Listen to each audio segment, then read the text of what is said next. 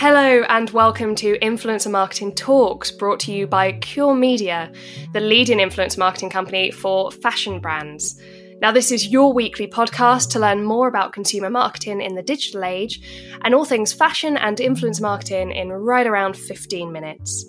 So I'm Holly Moran and I'm the marketing manager for the UK here at Cure Media. And with me in the studio today, I am so excited to have Anna Cascarina. And Anna is a former fashion stylist turned amazing fashion influencer whose content I have been a fan of for a long time. And we are going to talk about a really important subject today.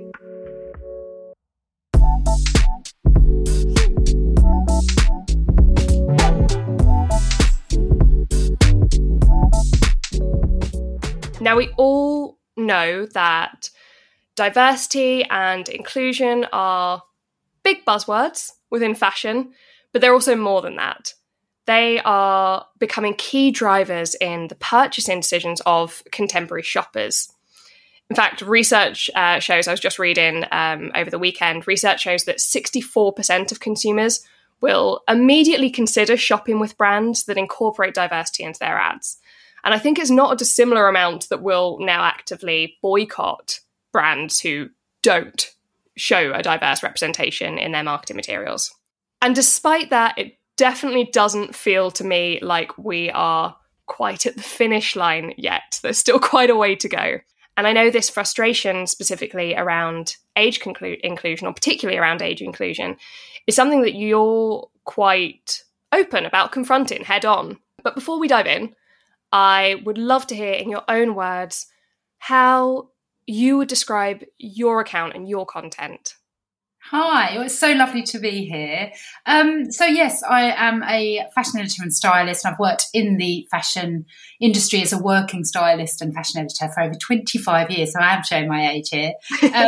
But my Instagram account is kind of like an Insta zine, if you like, because I want to bring my background into my Instagram. So there's a bit of editorial style, imagery, as well as kind of shopping pages. So I sort of include carousel style shopping pages as well to kind of help people kind of just get around new trends and that kind of thing. Mm-hmm. But I started on Instagram really because I felt there was a lack of representation for the over 40s. Now I'm 48 now, so I'm sort of approaching the end of my 40s, but I just felt like there wasn't enough people on there that were still really interested in fashion, still had a really good gauge of what their style is, and I just wanted to kind of be that person because I couldn't see them reflected back on me. So that was kind of where my Instagram started. So I thought, as well as being a fashion editor, I wanted to be that representation of someone that is still really relevant and loves fashion, still shops in all the same places as a younger person would. And I wanted to show that. So we're not past it when we get to 40. And it's strange, isn't it? Because, you know, something that we always talk about in kind of the power of influence marketing, something that I love social media for, is following accounts, following individuals that I feel reflect my life and which resonate with my life. So it does feel like a strange gap to have missed for fashion brands. But we'll talk a bit more about that in a second. I would first love to know if this background that you have, this kind of wealth of experience and knowledge as a fashion stylist, as an editor, whether that informs the kind of content that you're creating and sharing nowadays. Yeah, definitely. So I've produced and styled photo shoots and fashion shoots and editorially all my life, well, not all my life, but all my career.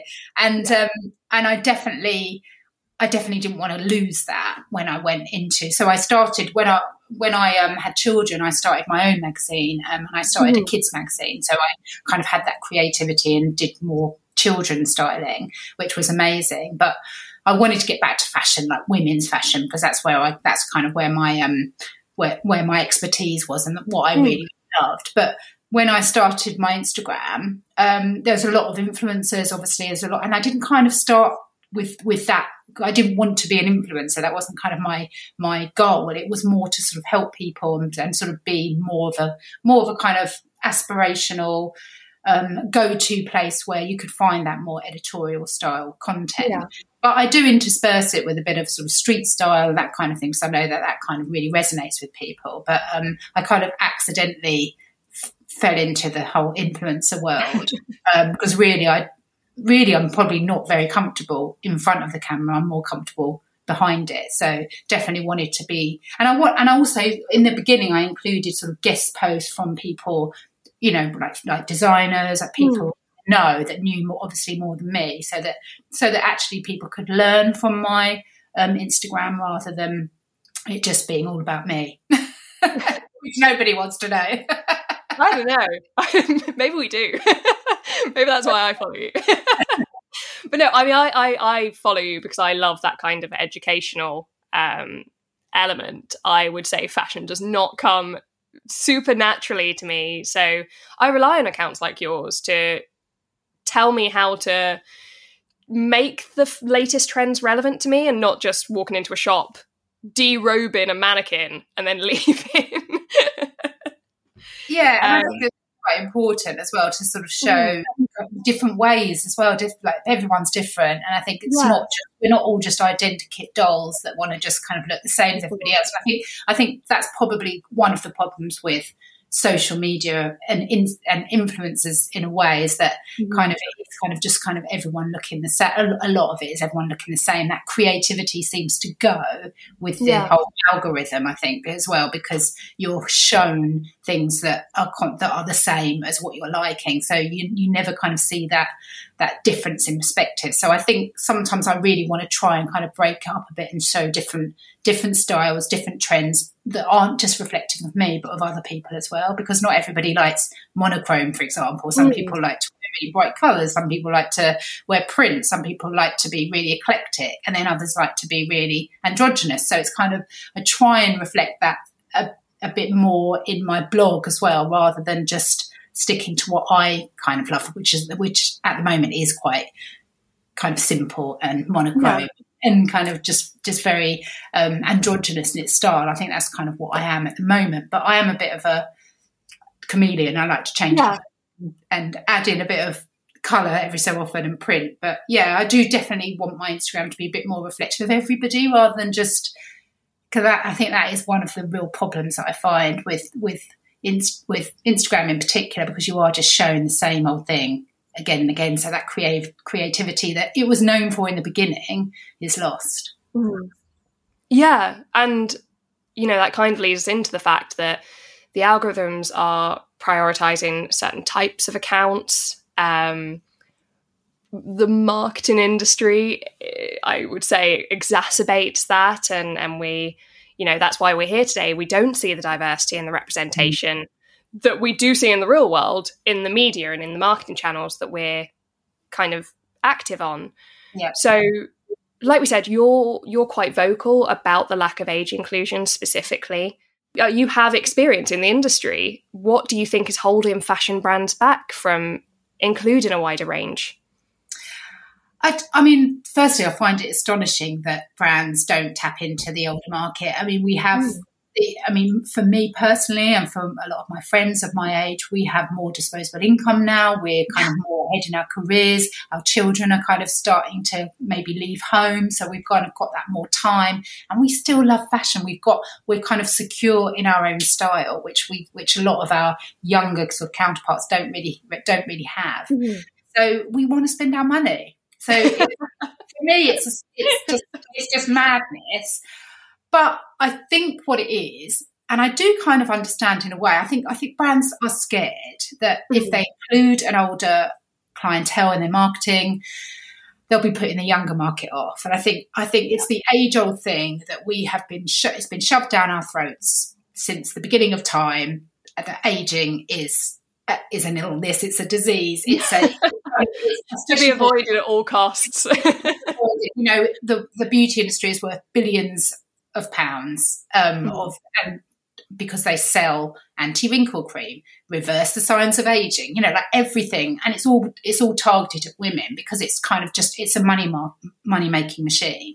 And I think that's kind of, for the younger market, it's kind of scared. They're scared of getting old, and I think brands are scared to include that kind of. They're scared of kind of their brand being put into a bracket, I think, of being an older brand, which then isn't desirable because being older isn't desirable. And I think that's where it all comes from. And I think the problem is when you go into a store like a high street store, for example, like Cos or Arket, which are I always focus on them because they're two of my favourite stores, but they don't represent an older market.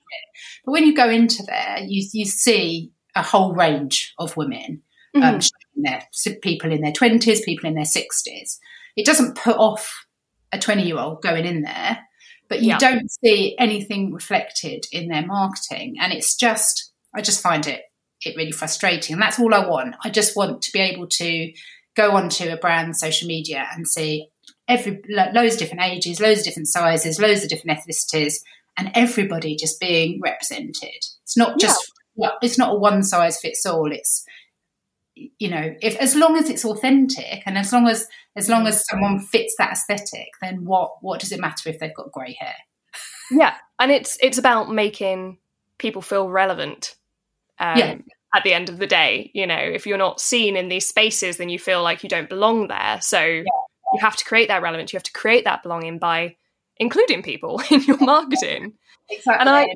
And I read that 50% of women over 40 don't feel included in fashion marketing, which is quite shocking. As you say, this is a really lucrative channel. So even if you're not going to do it for the kind of the ethical compulsion, do it for the financial one, do it for the commercial opportunity that this markets present. So with that in mind, I mean, what is your advice? And it's not just my question is not just generally how brands can tap into this audience, but something that you landed on actually that I think is really important is how can brands tap into it authentically?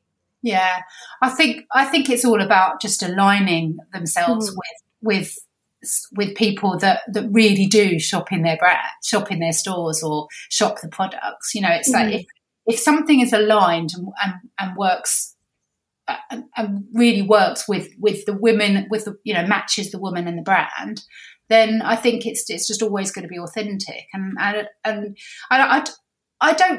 don't think there should be a difference between Generation Z and an older clientele. We should just all be included. And many of my friends shop Instagram, so lots of women are on Instagram, lots of my age. So it's just a case of kind of being authentic and just making sure that those brands are working with people that actually it's truthful. And I think that's the important thing. I something that you just said actually was so interesting about the fact that your friends are shopping Instagram, they're doing all the things Gen Z do, and yet a lot of I think there's this kind of misnomer in the mindset of fashion marketing that you have to craft marketing for Gen Z or you have to craft marketing for the over 40 audience, but something like 30% of TikTok users are over 40 nowadays. So do you think that actually brands need a reset in how they're thinking of these different generational markets in silos almost? Yeah, I mean, I definitely think there are different markets, of course. I mean, there's some people in their 40s, 50s and beyond that just don't use social media at all and do shop in certain brands and do need that specific marketing. But I just think, I think, as you say, they're missing a trick because a lot of these women, a huge percentage, are using social media, and it's not going away. Social media is never going away, and it's just more and more people are joining, more and more people are using it. And I think because they're not represented in store or in advertising, then they are going to social media more because they are then finding people like me or people of their age that they can feel like they relate to and can be sold to, if you like. So I just think it should just be kind of like an all-encompassing. It should just be women selling to women of a certain style or whatever, rather than an age issue. I just think age shouldn't really come into it. Yeah. And we spoke briefly earlier about the fact that specifically in influence marketing, one of the real strengths is that logging onto an account and seeing people that you feel reflect you, that are similar to you. Like you mentioned, there's this aspirational element with social media. But I think aspirational has kind of changed definition, particularly in the last 2 years, because in the sense that it used to be you wanted to log on, or a lot of people wanted to log on and see people on their private jets, hopping off to their private islands. And I think we're almost in a phase of more realistic aspirations, in that people don't want to see that anymore. That's not our lives. It's just sad to watch other people living this Hollywood lifestyle. But instead, they want to see people like them kind of living their best life, for want of a better phrase. So to me, I see influencers playing a really crucial role in driving this change. But I wonder, where to you influencers fit in helping drive this change forward? I think like I mentioned, I think it just has to be authentic. I think it's got to be authentic. I think brands need to focus on who the influencer they work with. Mm-hmm. If they're working with influencers, for example, they need to work on who their followers are. So it's not just about the amount of followers they have anymore. It's all about kind of authenticity and engagement, and if those followers that influencer has are actually going to be buying from that brand. It's like it's all very well kind of focusing on the numbers, but if most of those numbers are, I don't know, people that don't have the budget and don't have no inclination of shopping in their store, it's just wasted. So I think smaller influencers with an engaged following that are truly reflective of a brand's values and who already shop there with the brand are much more likely to resonate with their followers and then in turn create a sale. So I think it just needs to be kind of, again, it all comes down to authenticity. Mm-hmm. I do think some brands are quite lazy in that they just don't really sort of research kind of who is shopping in their stores, who has the money, where they're shopping, who's. I feel like they're just not kind of there yet. Mm-hmm. That kind of, I think a lot of. I don't know if I'm right in this, but I feel like a lot of people on social media sort of marketing agencies are kind of quite young, so they're not like looking to older markets so much. Mm-hmm. I don't know. That might be a bit of a generalisation, but I just don't think it works for them if they don't really research their market, and if that's whoever that is, whatever their age, surely it makes sense, financial sense, to kind of really do the work and then work with those people that actually align with their brand, whatever their age. Yeah, I mean, absolutely. That's one of the big cornerstones for us in the way we work at Cure Media is data-driven influence marketing.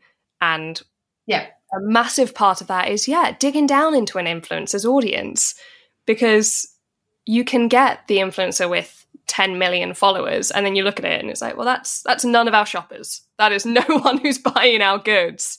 Yeah. And I do think we often talk, and by we, I mean kind of generally in the marketing sector, but I think we often talk about this fear of increasing skepticism among younger consumers, that Gen Z are hyper cynical about marketing and they don't trust it. And that's absolutely true, in my opinion.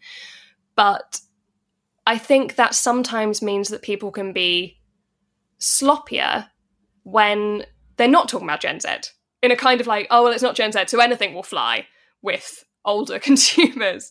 Mm. But based on what you're saying, it seems like that skepticism and that need for authenticity is as valid across the consumer age brackets as it would be in the younger audiences. Oh, 100%. I think it maybe a few years ago we could have just been sold anything on social media, but I definitely think now, that that word is a bit of a buzzword, isn't it? Authenticity is so important, because people can see through you. People, and I think because you put your lives on social media as so for me, I'm on Instagram all the time. I'm always talking on stories. People know me, so they know if I'm lying about a product. They know what I use. They know that, if I've been using something for a few months and I genuinely love it. And I think that's when partnerships can really work on a long-term basis, because if you've used a product for months and you're continuing to use it, then of course that's gonna resonate with your followers, and they're gonna believe you. So I've had so many emails through the door saying, I'd love to work with you. We feel like you really resonate with my brand, and I don't feel that. So that's something that I would never just. I think there probably are a lot of people that would just take the money, but I would never lie to my followers, because my integrity is too important, and also that my followers are too important. I'm not. So that authenticity, that alignment with the brand it's just so powerful, because people know us. They know they're not stupid. They know if you're lying. They know if you're just trying to make a quick buck. And it's so important to kind of make sure that authenticity, again, that word is shines through, and for a brand, that's the most powerful thing, I think, definitely. And I think something you mentioned there that we often coach brands that we're consulting with or we're working with is not necessarily the danger, but the way we work, we don't really prioritize one-shot ads, where someone just does a post, that's it, call it a day. Because I think, like you say, am I going to be more persuaded by you suddenly holding up a hair product and going, this is my new favourite hair product, and then I never see it again? Or am I going to be more persuaded if week after week I keep seeing you using this hair product and referencing this hair product? So we really coach for always on long-term collaboration with influencers, because I think consumers are getting much more savvy across the board. Yeah, definitely. And I think it can be difficult for an influencer, say a beauty influencer that does work with different products all the time and does try out different products all the time. But I just think as long as that's coming across as a kind of I've tried this, I love it, kind of, rather than this is the best product in the world, because it's, and we love lots of different things, especially in fashion. I love loads of different brands. It's I have lots of different pairs of black trousers, all from different brands. All from different brands. They all appeal to me in a different way. But I think it's just that kind of, this works for me, why it works for me. And I try and talk about different body shapes as well, because I know that that's an issue for people as well. It's all very well seeing something that looks great on a model, but actually how does it look like on your average size 14, 16, 48-year-old? So that kind of thing is really important as well. But I just, those long-term partnerships where, I show a pair of jeans that I love, and then I continue to wear them, because there's also that kind of, that's that thing about always wearing new. And I think with a lot of influencers, it's like, oh, I can't wear that, I wore that last week. But actually, in a sustainable, ethical society that we should be living in, we need to make sure that we are showing that these things that we're buying they have longevity, that it's good for the environment because we're re-wearing. And so it's kind of showing that as well. And that is only good for a brand if somebody is really, really loves their brand and just continues to wear it again and again. Surely that's going to be a selling point for somebody who's looking for a new pair of jeans or a new blazer or whatever. This is the one to go for. 100%. I could not agree more. So we know there are lots of brands who unfortunately aren't getting it quite right at the moment. Let's give a moment of recognition to the ones that are. Are there any brands that to you just see and you're like, yes, finally, a brand gets it? Yeah, well, I think it's actually a lot of the little independents actually that get it. And I don't know whether that's because they're more, I don't know, more, I suppose they're kind of more in tune with sort of individuals rather than it being a massive company. I don't know, but I think there's a lot of like smaller brands, but unfortunately I think it's a lot of the higher end brands that are kind of getting it right. So I really love Farfetch and Net-a-Porter. I think that there's quite a lot of diversity in who they work with their and then some of the little ones, some of the little beauty brands like Arborian, they're really good, and L'Occitane, they work with a lot of a big range of age range, Beauty Pie, and then like your high street stores like Marks and Spencer's. It's probably known for an older market, but actually they're really good at working with younger influences as well. So you've got that range, and it's making it more appealable to the younger market as well as the older. So it's kind of, I think they're kind of getting it right on sort of going the opposite way. But I would really love to see brands like COS and Arket really, like I said before, that when most of my followers shop in those sort of stores, and I want to see their social media reflective of when you go into their store. It's like you see so many different age ranges. Just reflect it back on social media, because what harm could it do? Absolutely. And we're buying your stuff. We're keeping you afloat. Put us in a post once in a while. And actually, I do get a lot of people message me saying, I really want to boycott these brands because I just don't think that they're selling to me. But it's a really tricky one, because we love the brand, but just include all of us. That's all we want. Perfect. And that, I think, is probably all we have time for today. But it has been amazing speaking to you, Anna. Do look out for Anna on Instagram. It's at Anna Cascarina. I'm so excited to see what content you come out with next. I know that you're working on a course at the moment. You're hosting for your followers. Do you want to say a bit about that? Yeah. I've written a course. It's available now. It's styling for Instagram. It's for individuals or brands that want to just up level their Instagram a little bit more, that need a bit of help with content, with their grid style, with finding their style. So it's an 8-module course, and you can do it sort of in your own time. And it's available now, so you can find that on my website. Check it out. Go and take a look. Thank you so much, Anna. It's been lovely talking to you. Thank you for having me. So yes, that is unfortunately all we have time for today, but the content doesn't end here. If you want to continue keeping up to date with our weekly podcast episodes, with everything that is happening on the consumer marketing scene, and of course, all things social media and influencer marketing, then do make sure you follow us on our platforms at Cure Media.